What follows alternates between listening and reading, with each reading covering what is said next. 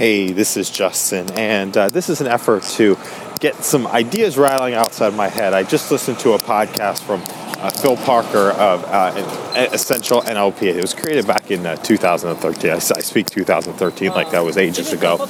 But it was, it gave two lessons in there that I think are really valuable.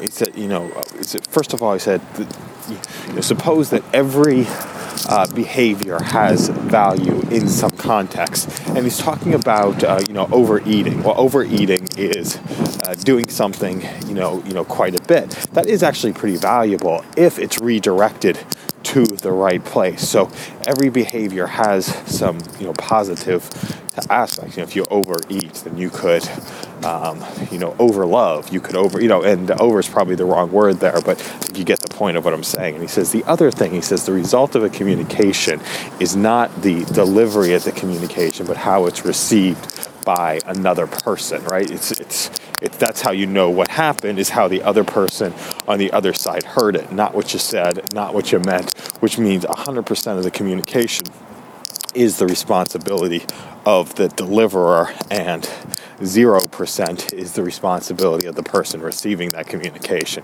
while you're the deliverer. Now, if you are the receiver, hey, it's good to put 100% and to empower what the person is actually saying on the other side. So, love those lessons. Love the not trained in NLP myself, but really like the people who have the NLP and, use language to have the world occur in a certain way for themselves, for the betterment of themselves and for the betterment of the community as a whole. And I do appreciate that. So have an awesome day, and thanks a lot, anybody, for listening to this audio.